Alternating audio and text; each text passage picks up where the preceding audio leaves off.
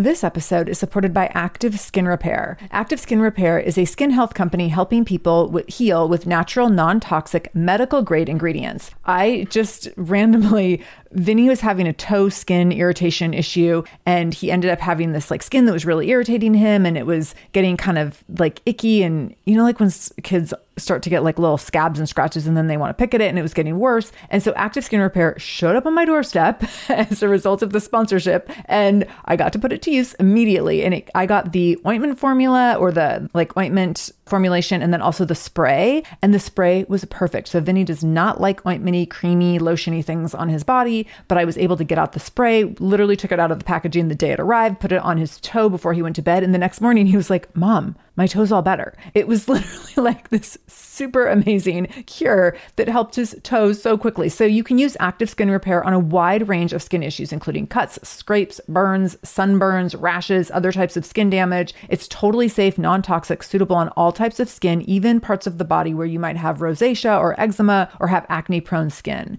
This is also safe for the youngest members of your family up to the oldest. So now you have one simple solution for your family's skin health needs. With over 500,000 happy customers and thousands of 5-star reviews and super safe and clean ingredients, Active Skin Repair is something that you want to have on hand for your family. So to get your own Active Skin Repair, go to activeskinrepair.com to learn more about Active Skin Repair and get 20% off your order when you use the code shameless. That's activeskinrepair.com. Use the code shameless for 20% off your order. activeskinrepair.com, code shameless.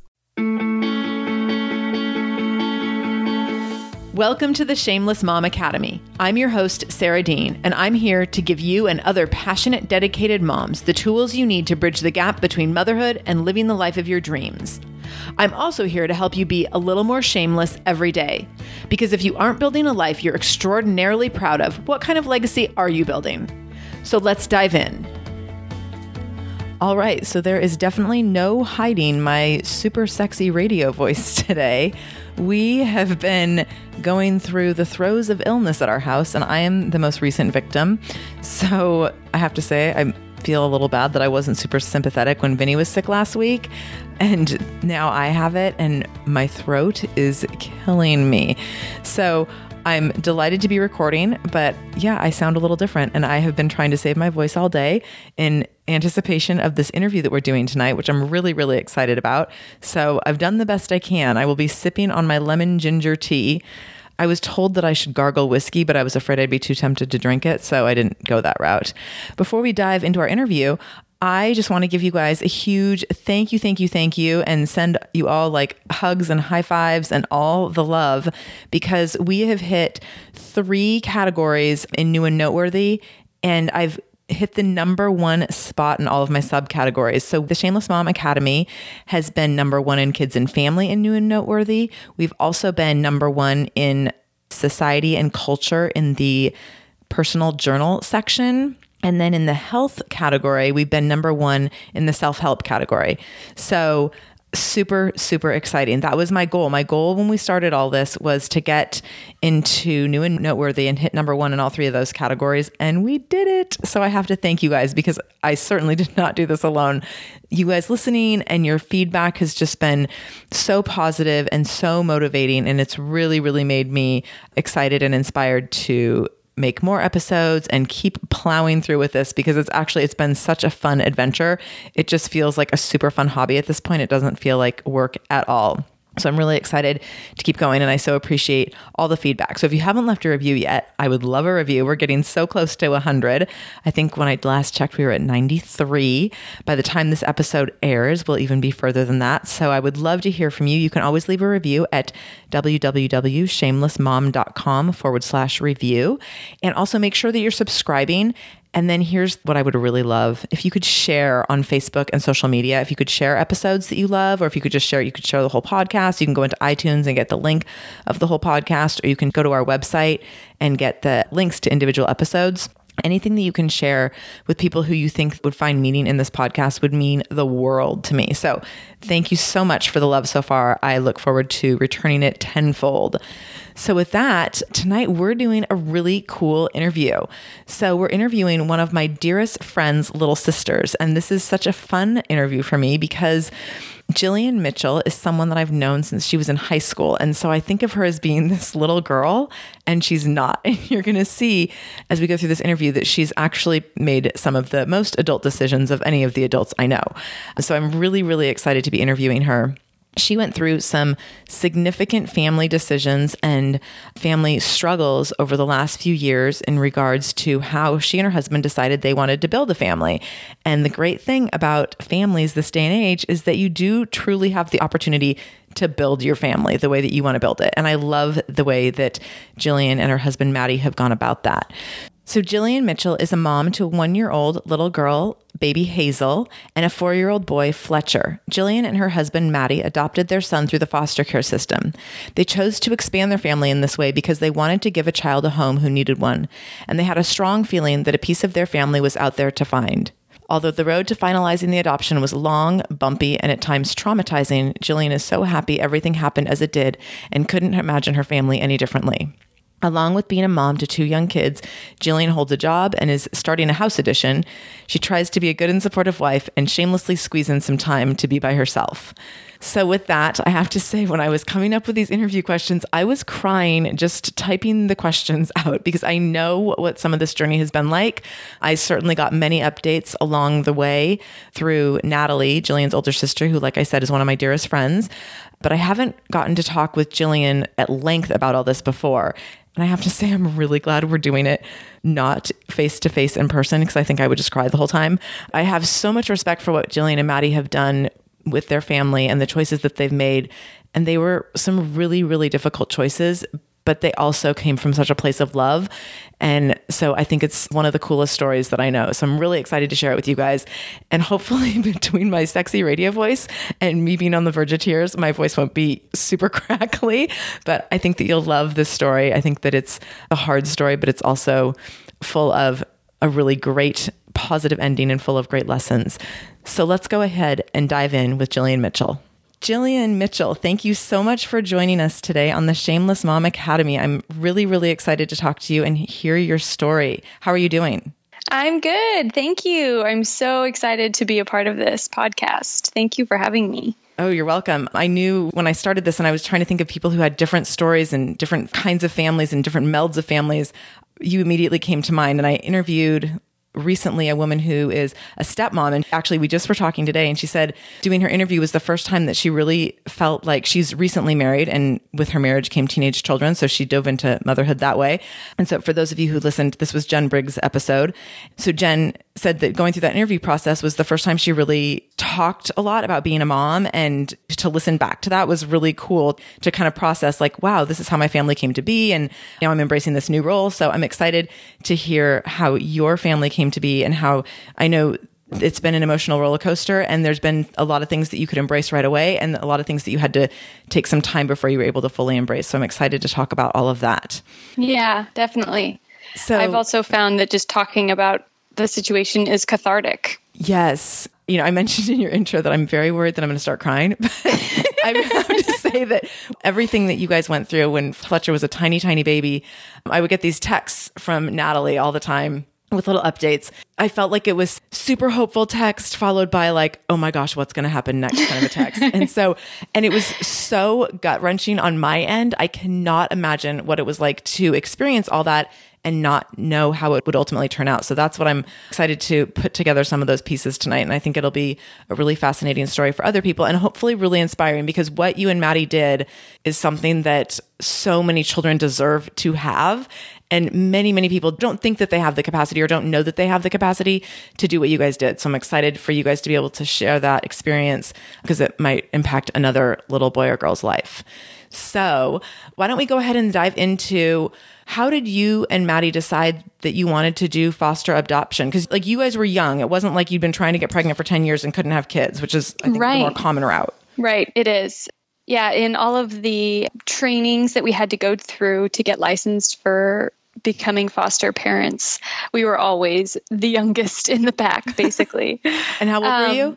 So I was 27 and my husband, Maddie, was 30 when Fletcher was born and when we brought him home. Okay.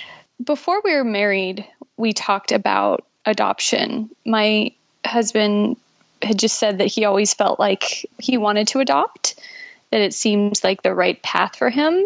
And I was really open to it. I loved the idea of it. And in looking into it more, I really wanted to do foster to adopt because, we assumed we could biologically have children. And so the point wasn't just for us to get a baby that we really wanted. It was to give a child a home that needed one. And, in looking into it, there were just, so many children that needed homes. Yeah. And we have an amazing familial support network here, as you know. Yes. I'm lucky to be, I'm like the honorary adopted sister of the you family.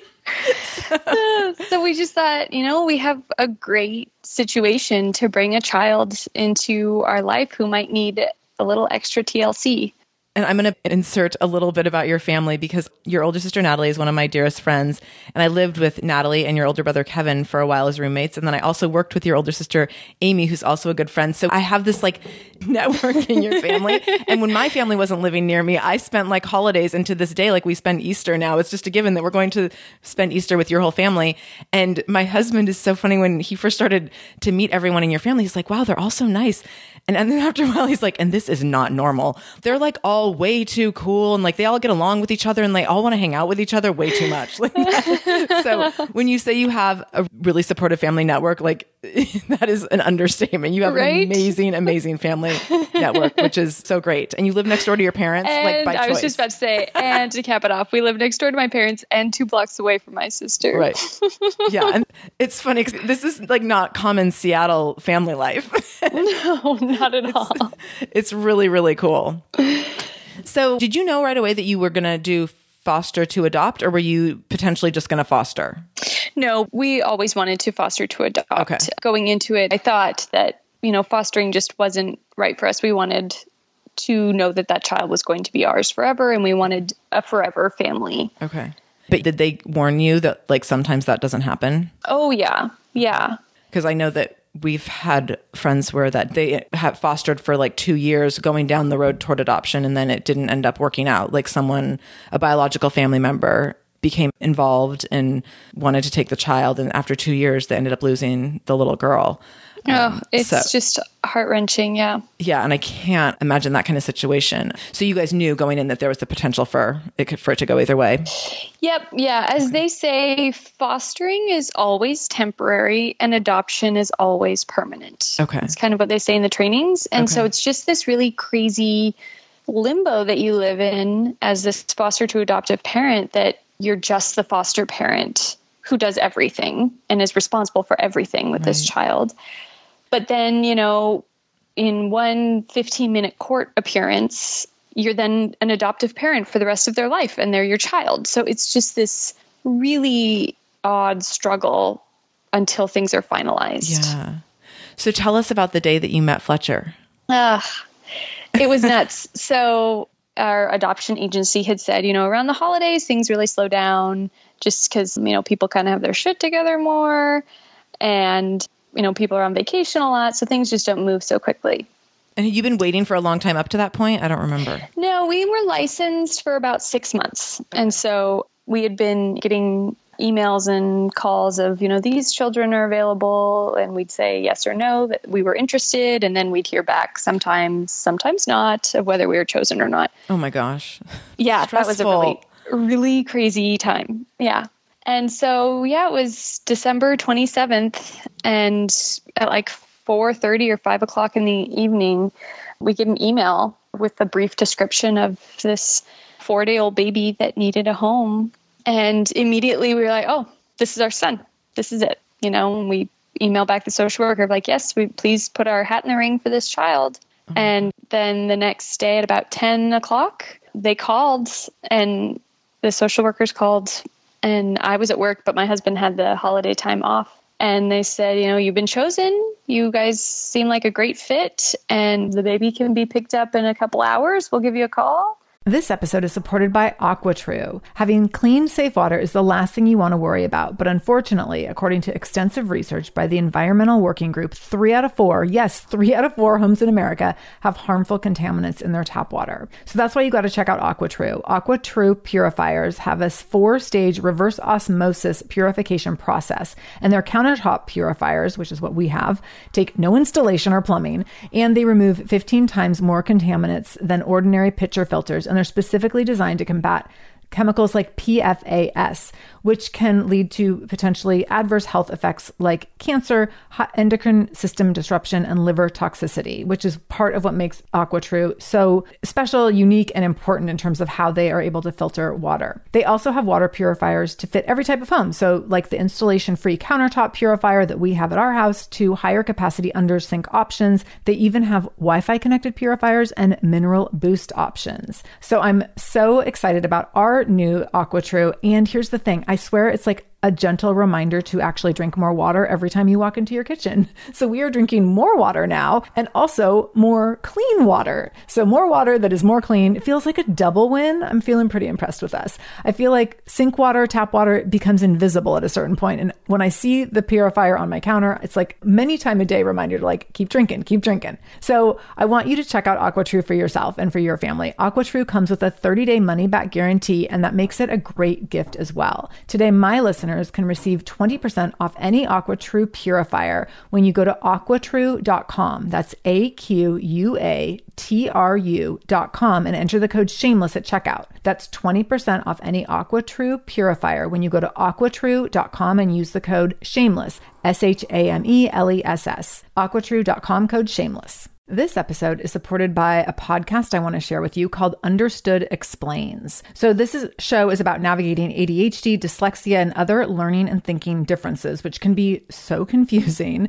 And so every season of the show is around a different theme. So there's a season on special education, there's a season on ADHD diagnosis for adults, and the current season is all about IEPs. I love this podcast because the episodes are 10 to 15 minutes long. So if you are short on time or short on focus, you can take this content in super quickly, easily. It's very digestible. And the show is hosted by teacher and special education expert Juliana Urtube. So Juliana talks all about how to navigate educational plans, IEPs. She talks about the differences between IEPs and 504 plans. She really breaks things down in a really clear and simple way so that you have some of those questions that you might be thinking around, like, does this pertain to my child? Is this something I need to be looking into? Like, where do we go from here? Where do I go if I have questions? Juliana has you covered. She explains so many different things and so many different little pieces and nuance of IEPs and special education and different things on Understood Explains. So I want you to go check it out wherever you're listening to this podcast. You can go listen to Understood Explains. Just go into your podcast app, do a search for Understood Explains, and it will pop right up. Click on it, pick your episode, and get the answers that you've been looking for and the support that you need around different learning differences and differences in school. What is it like to get that kind of a phone call at work?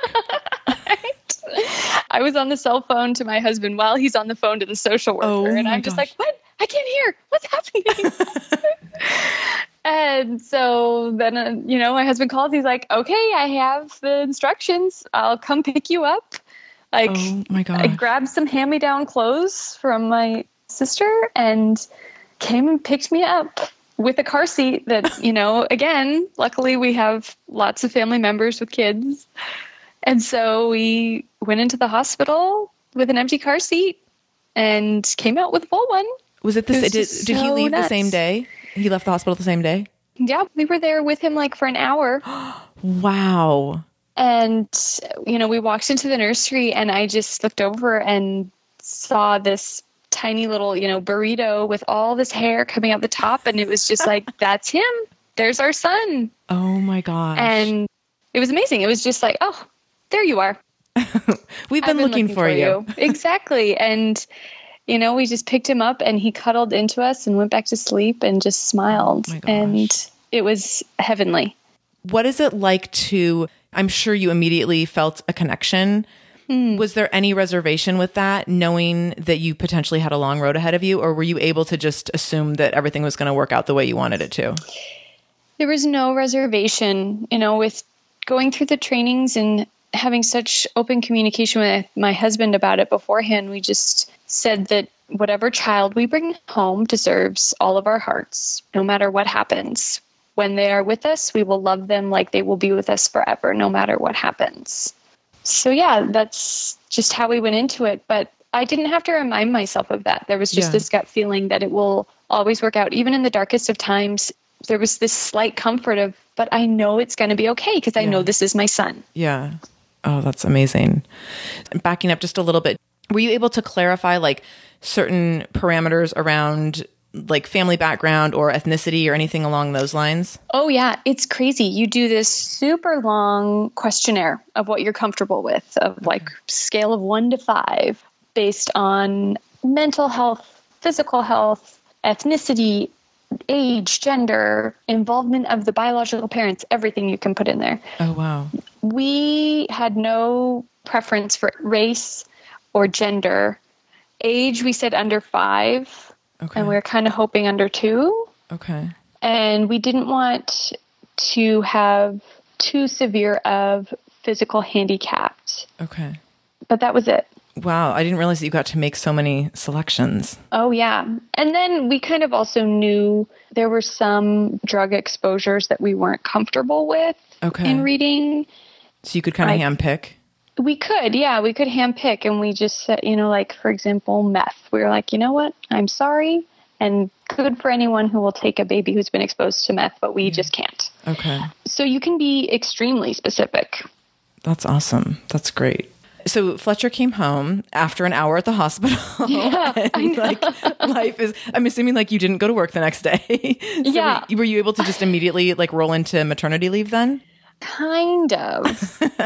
I didn't get too much maternity leave, but I got extreme amount of flexibility instead. Okay. So which was maybe a blessing because you ended up needing that long term. Exactly. Yeah. So he had basically just maybe a week or so after we brought him home, he started visitations with his birth mother. This is very common, I think, because the state, and I'm sure it varies from state to state, but generally speaking, the state always works to keep biological families together if there's any way to do that, correct? Correct. And so these visitations are like the most important thing that they really try and have as much as possible. And the parents get a lot of chances. A lot. Yes. When it seems like, I mean, like this sounds so judgmental, but I know you can share some of this, but like there was times when it didn't feel like that was the fairest thing for the child. Exactly. It's not judgmental. The choices aren't driven by the child's best interest. They're more driven by the birth parent's best interest, for sure. So explain a little bit about that and how that, I know the visitations were a big struggle. Right. Yeah. So, the judge awarded the birth mom would get 4 visitations a week that I believe they were 3 hours each. Oh my gosh. And I can't be in them. So I would drop him off at the social services and the social worker come out and take him in. And then I would go to work for a couple hours. Luckily, it was pretty close. And then I'd come back and pick him up. And it was horrible. Were you able to focus on work when you were at work? Or it just seemed normal after a while? Or was it just always really stressful and gut-wrenching?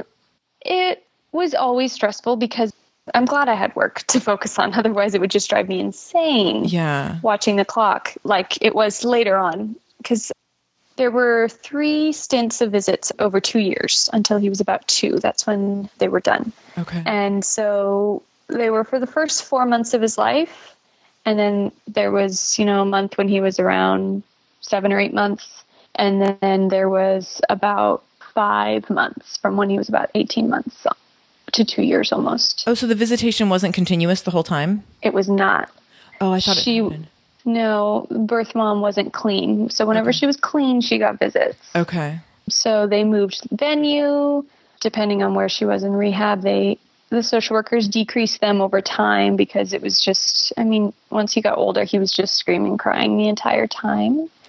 Yeah, I would be in the parking lot in the car hearing him cry inside. Were you just hysterical? I was a mess. Yeah. Oh my God. It makes me feel nauseous thinking about that. Yeah. And it was just painful that would be. It was very painful. But then I don't know if it was a blessing or not. He was really demanding of me and my husband, but he just needed a lot of us. And so at one point, the visits when he was about 18 months to 2 years, it was really impacting him. And I basically only left him to go to work. And I only worked like 20 hours a week outside the house. Okay. And when he went to sleep, then I would go out and be social. But it was something he needed. He was really upset when I would leave. And so I had to be fully engaged with him. So it was kind of good that it was distracting that way. Yeah. While we were just kept waiting for the court date while it kept getting pushed back and I remember kept getting pushed back. oh my gosh. I remember it felt like every time I would ask Natalie about it, she's like, it got moved again. It got moved again. It was just, if it wasn't so awful, it would be hysterical of like this comedy of errors. Yeah. But then it was done. And all of a sudden it was done. It's just so crazy how it can go from so awful to then just done. Oh, wow, that's in the past. Did you expect it to be like that 2-year window? Did you expect a roller coaster, or were you just constant? Like, did it feel, I'm sure it felt unfair, but did it feel like this is not what we signed up for? In the end, it definitely felt like this is not what we signed up for. This is not what any person should have to go through. This is not what any child should have to go through. Right. In the beginning, it wasn't so much, because after the 2 stints of visits before, when they were done, we were like, oh, we're done with that. Now we just need to finalize the paperwork to terminate, parental rights, and we'll move along. And then just as things kind of got ready to do that, she'd pop up again. And it was like, what? Oh my God. And then it would be awful. So we weren't expecting it to take that long at all. Yeah. Especially since this was the second time it's happened for her. Yeah. So we really thought it was... Yeah, like when you look at someone's track record, makes it even harder to be patient and sympathetic. It is. But the good thing is there's just this sweet, innocent child at the center of it that keeps you grounded of why you're doing this. Yeah. So how did you and Maddie cope during that time? Because I would imagine you guys probably coped in different ways. I'm sure it did impact your marriage. Yeah, it did. And we did cope in different ways. We're kind of the typical male-female where I would want to be talking and cuddling, and he would want to be like going for a walk by himself. The opposite of talking and cuddling? Or like drawing by himself in his office. But, we had a really good open communication about it, which was the best thing, so we could just talk about, I know that you would rather be doing something else, but I need this from you right now. Yeah. And there were definitely some snapping at each other and fights over nothing that were really just us being upset deep down. Yeah. But we just talked. That was the best thing. Yeah. We just were really open about it. And at the end of it, we couldn't be any stronger, feeling like we could do anything together now.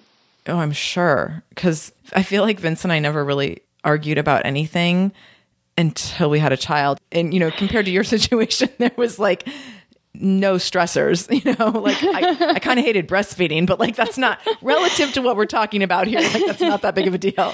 Right. And I remember getting in a fight about going to dinner one night. We were going to take Vinny. I had to like put myself in the closet and slam the door. And I remember Vince was like, I don't even know what to do with this.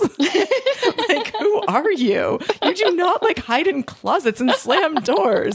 And so I just think that like the impact of adding a child to your family in any capacity can be pretty hard on a relationship. I can't imagine in that capacity where it's so long and drawn out and just so tumultuous that I just imagine that would be really, really challenging. But like you said, if it doesn't break you, it'll make you stronger. Like you can only be stronger at the end of all of that. Right. If you survive it. Yeah, exactly.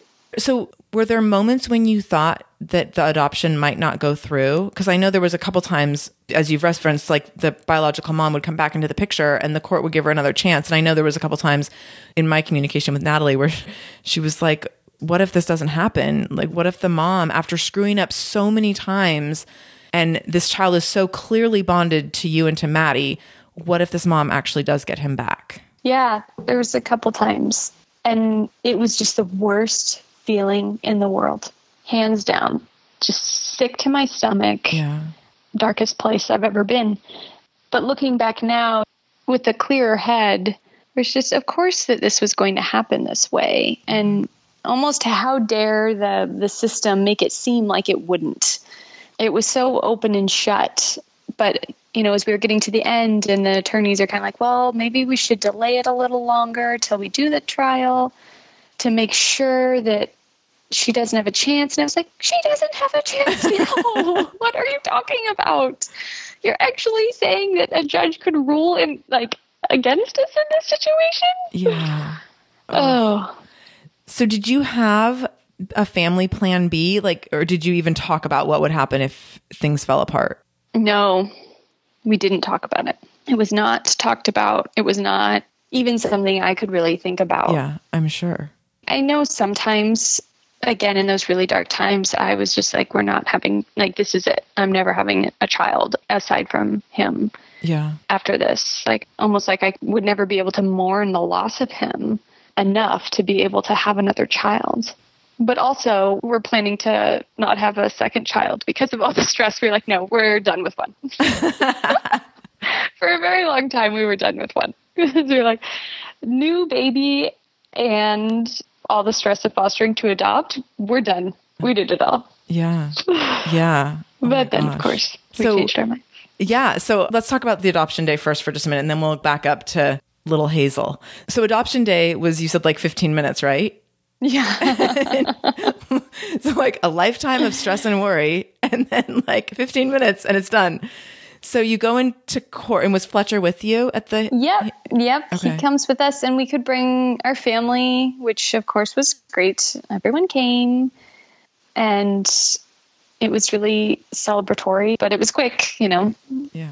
It was just so crazy that then it was done. And I just have to keep telling myself that it was done. I was going to ask that. Did you have to remind yourself for a long time after that because you were so conditioned to worrying about it? Yes. I'm sure you couldn't just shut it off. Yeah, I had to just relax about it, of just, if he was having a bad day or tantruming or something, and then I'd just be like, but this is it. This is all I have to deal with is just a tantruming 2-year-old. Right. It's not everything else. And this is easy. I just had to keep reminding myself. And I even kind of had dealt with the stress in waves because I really had to shut it off. I had to compartmentalize it so I could just be a mom to him. I had to turn it off. And so I would just kind of deal with it in pieces of every once in a while, really think about the parts that were the worst for me, or the hardest parts for me. Literally taking this 2-week-old baby, getting him to an appointment, a 30-minute drive away at a specific time, make sure that he's eaten at a certain time, but then that's hard enough to begin with, let alone then hand him off to a social worker and then be back to pick him up where he's sniffling, obviously been crying so much, and take him home and he doesn't want me to put him down, and so I would just think about those things and think about how hard they were, and I would cry about it a little bit, and then I would just move on, a little bit at a time every week kind of thing, to really unwind myself, I feel.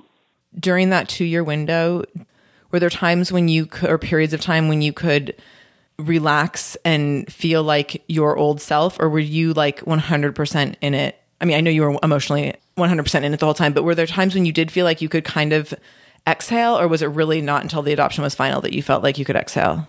In the moment, I think I felt like I could exhale when it would be the 3 of us, my husband and Fletcher and I, and we were just relaxing on a weekend or, no timeline. I definitely could exhale and just relax, and seeing him when he would be really happy, just playing with his cousins and just not having to worry about the weight that was on all of us, seeing him happy took that away. Yeah. But then definitely there was a deeper exhale after everything was over that I just didn't realize was there to be had. Right. Yeah. Well, I'm sure you hadn't considered how much you needed to exhale, or even what that might even feel like. Yeah. So when you on adoption day, and I don't remember when I found out relative to all of that, but on adoption day at that time, you were already pregnant with Hazel, right? Yeah. So we actually didn't know at that point. Who didn't know? I didn't even know. Oh, you didn't know. Okay. Because I was trying to remember when I found out, and it must have been, obviously, if you didn't know, I didn't know. So were you trying to get pregnant, or was that on your radar? Yes. She was a plan. So we, like I said before, we were like, you know what? What if just our life only got easier from here on out? What if we're done? Because the plan had always to do a biological child after the adopted child. But, in the midst of it, we were like, I think we're done. One and done. Yeah.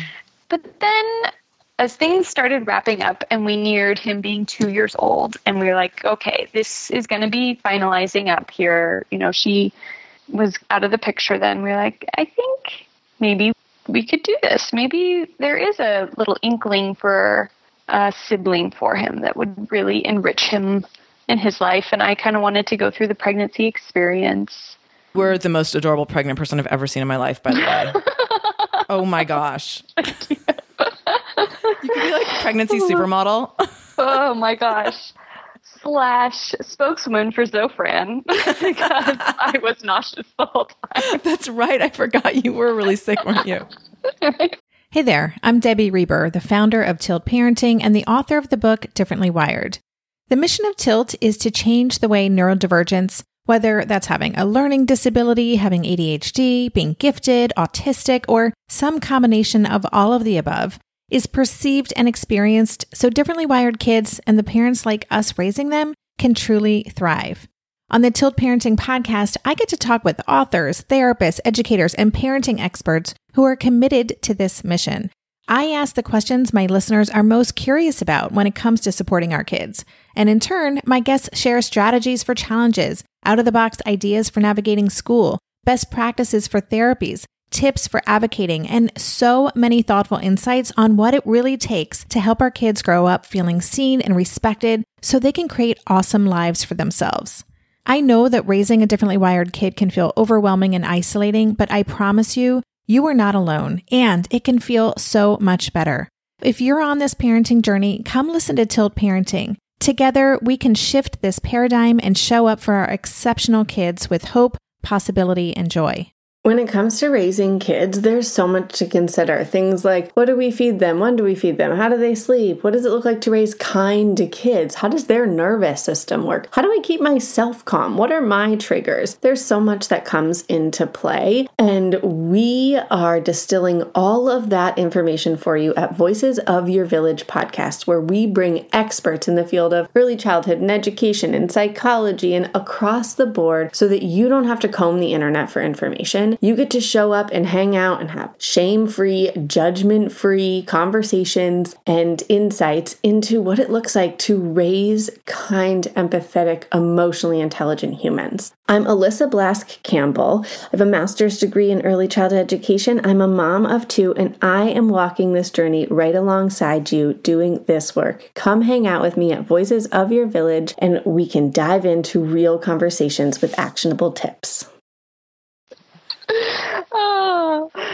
So then we were like, you know what? If we're having kind of second thoughts or feelings about maybe having another child now, I think down the line we might regret it, and we'd rather have that child there, which we obviously wouldn't regret once that we have them.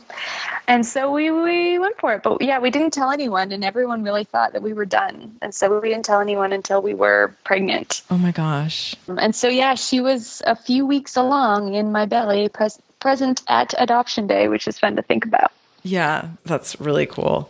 So when you were trying to get pregnant, did you have any thoughts about if the adoption doesn't go through and I end up being pregnant, how that would feel? Or did you not go there? No, because by the time we actually started to get pregnant, birth mom had signed an open adoption agreement. Okay. And it was done. It was just a matter of us waiting for the court appearance. Oh, okay.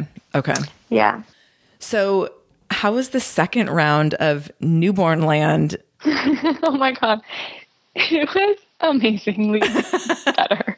Okay, so you can't even compare the two experiences. You can't. It was awesome.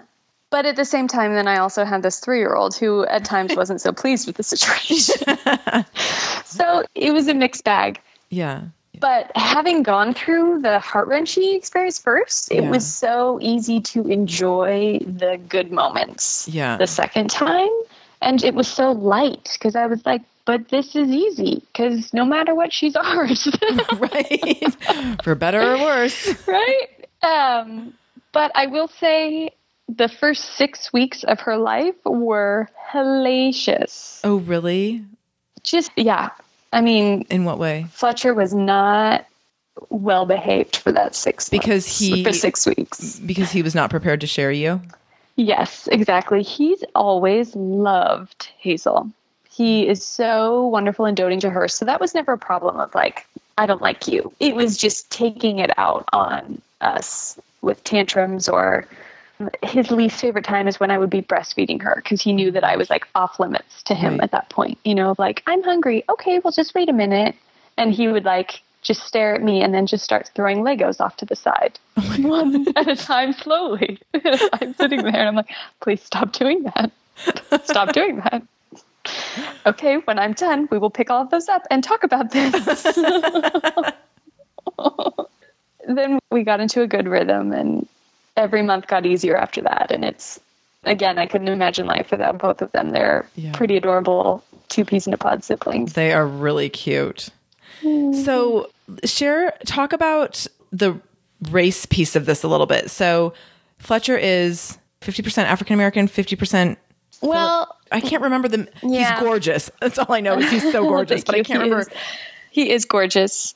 We've had, on multiple occasions, we've had strangers tell us how gorgeous he is in the park. He's so cute. So he is 50% African-American, 25% white, and then 25% question mark. Oh. Yeah, birth mom said several different things.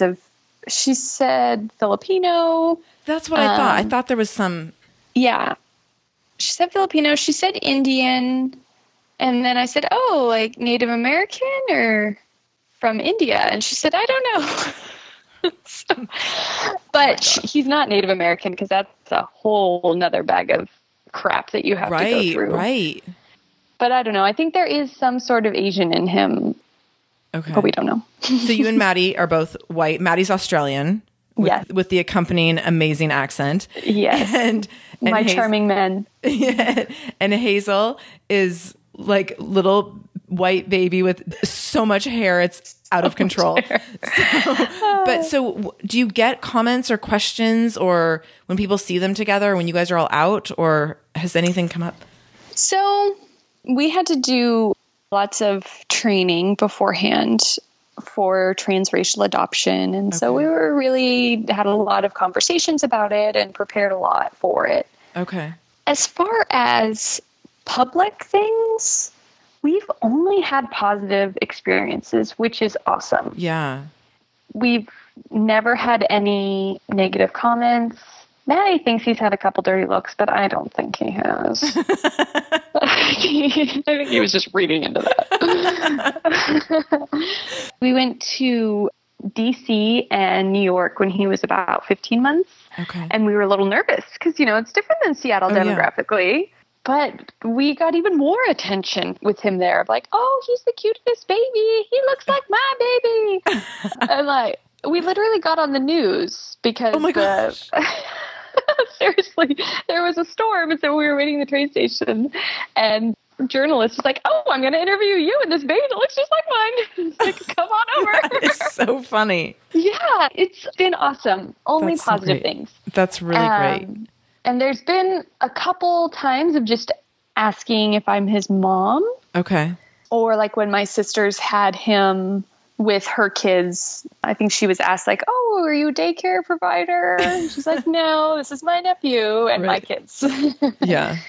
And that's it. And then it's actually been heartwarming 1 or 2 times. Either once was a little kid and once was an adult, was like, oh, this is a sister, isn't she? Like they could just see that bond between them. And I was like, yes, it is. That is so cute. Well, and it's cool when I think, when little kids don't see they don't see the boundaries that we see that society has put there in so many ways. Right. So it's just not even something to like consider to question for. Yes. It is good until in a couple years, I think we might get the backlash of that, of kids not realizing what they shouldn't be saying. Right. So yes, it's starting. He's noticed. He started some questions about, so when I get older, will my skin look like yours? Oh, interesting. Or they're around Halloween. Annie's, the natural food maker, makes Halloween bunnies, and so they're orange and chocolate. And so he was like, "Oh, this bunny's like me." And then he picks up the orange one. He said, "This bunny is not like you, Pops. This is orange. This is a Hudson bunny," which is our redheaded nephew. That is so funny. So Hudson's the orange bunny and Fletcher's the brown bunny? Yeah, so he just called them Hudson and Fletcher bunnies.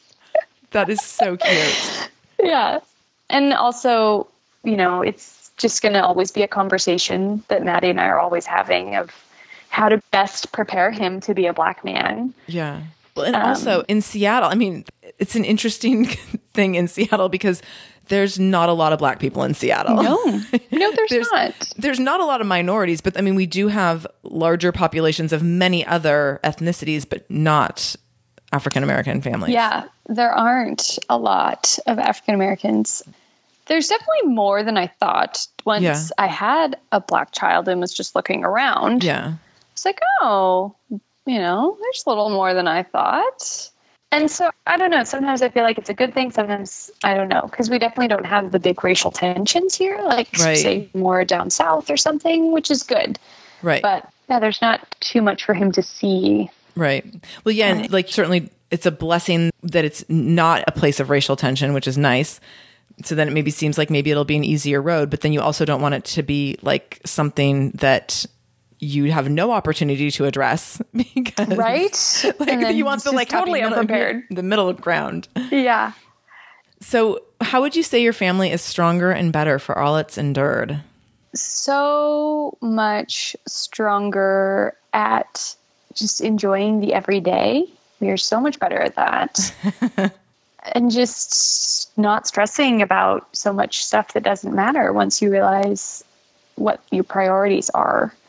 And I think we're just better at understanding that there's so many different families out there and different things that people are going through at different times as well that you just don't know about.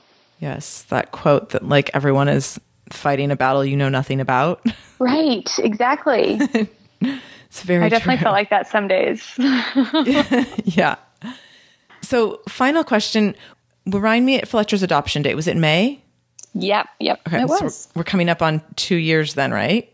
Yes, yeah. So you had the 2 years of turmoil, and now you've had 2 years of having another baby, but also knowing exactly predictable family measurements here. And so how have you been able to start to find yourself again after that experience and after after you were able to start to exhale a little bit?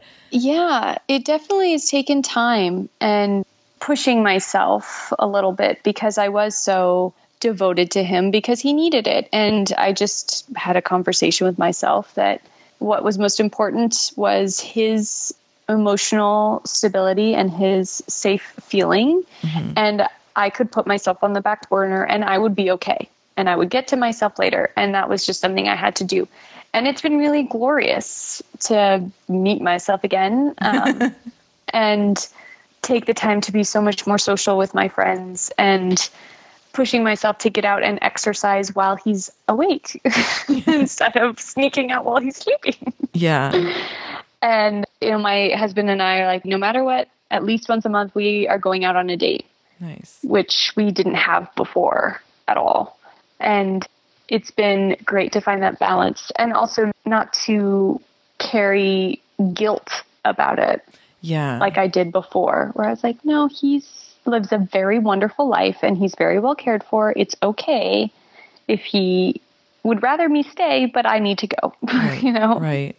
To just find those parental boundaries and walk that thin line of what's good for him to grow and develop more independence. Yes. I find that with Vinny. Because he didn't get much food his first few months of life, I spent a lot of time, and I did not know he was not getting enough food.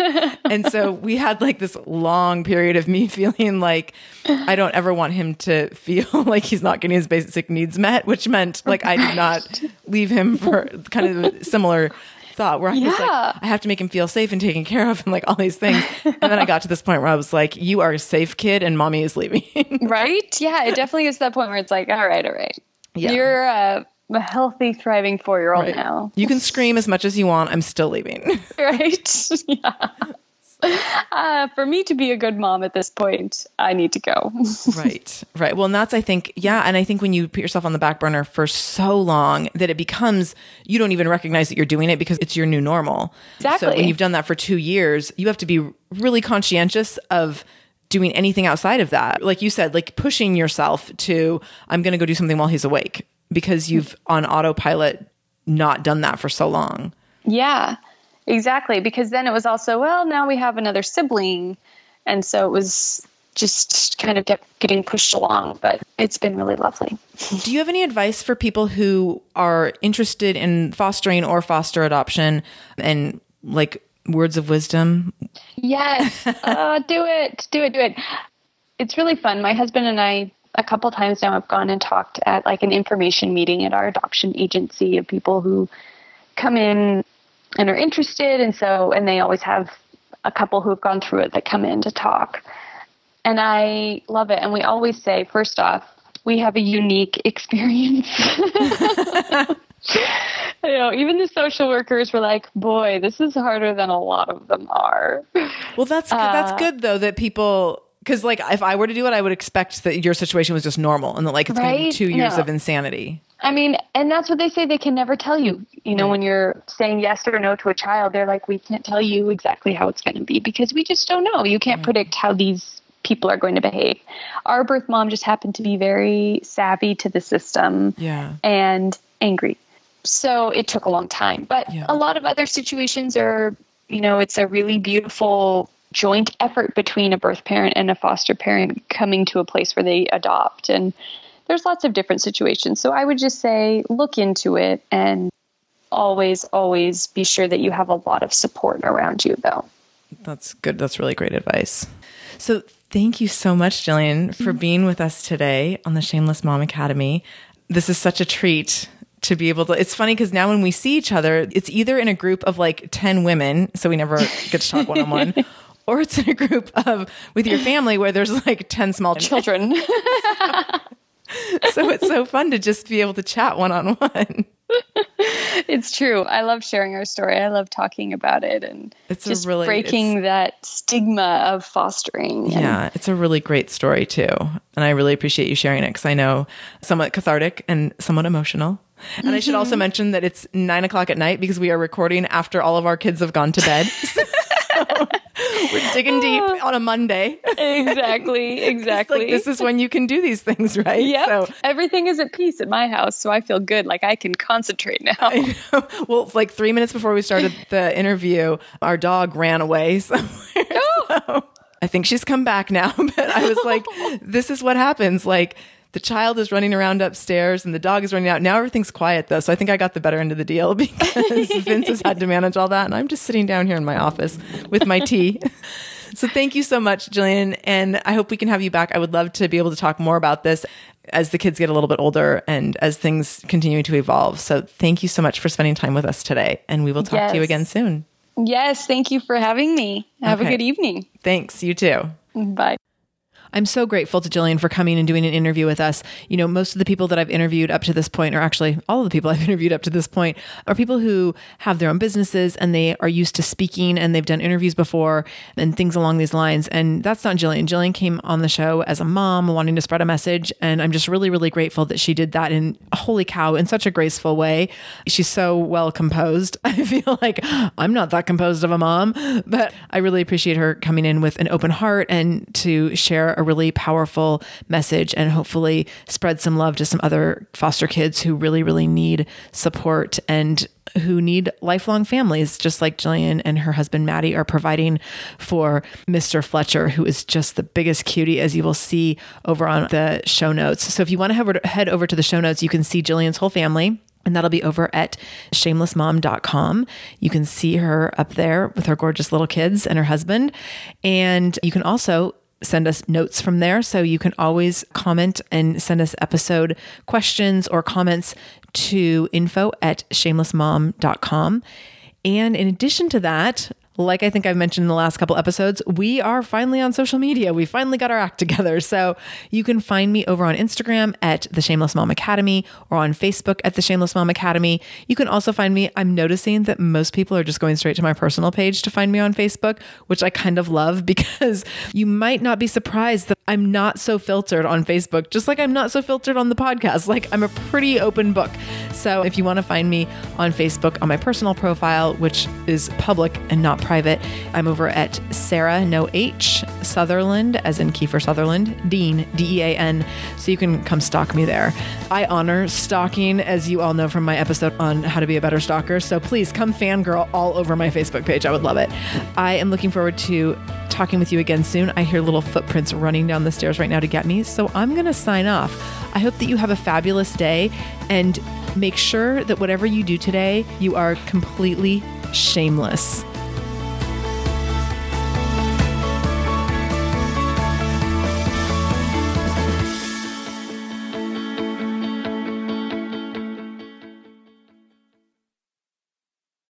Well, hey there, busy mama.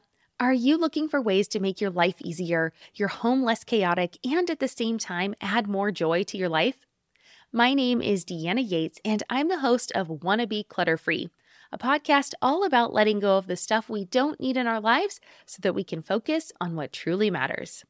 Don't worry, I'm not going to tell you to throw it all away or make you feel guilty about keeping something you love, no matter how many other people don't quite understand it. But I will give you practical and, more importantly, actionable advice so that you can make progress right away. And you won't just hear it from me. There are amazing guests too. It's like having your bestie in your pocket telling you it's okay to let go of the things that are not serving you and your family in a totally non-judgmental way. So join me over on the podcast where we can work on progress over perfection for those of us that want to be clutter-free.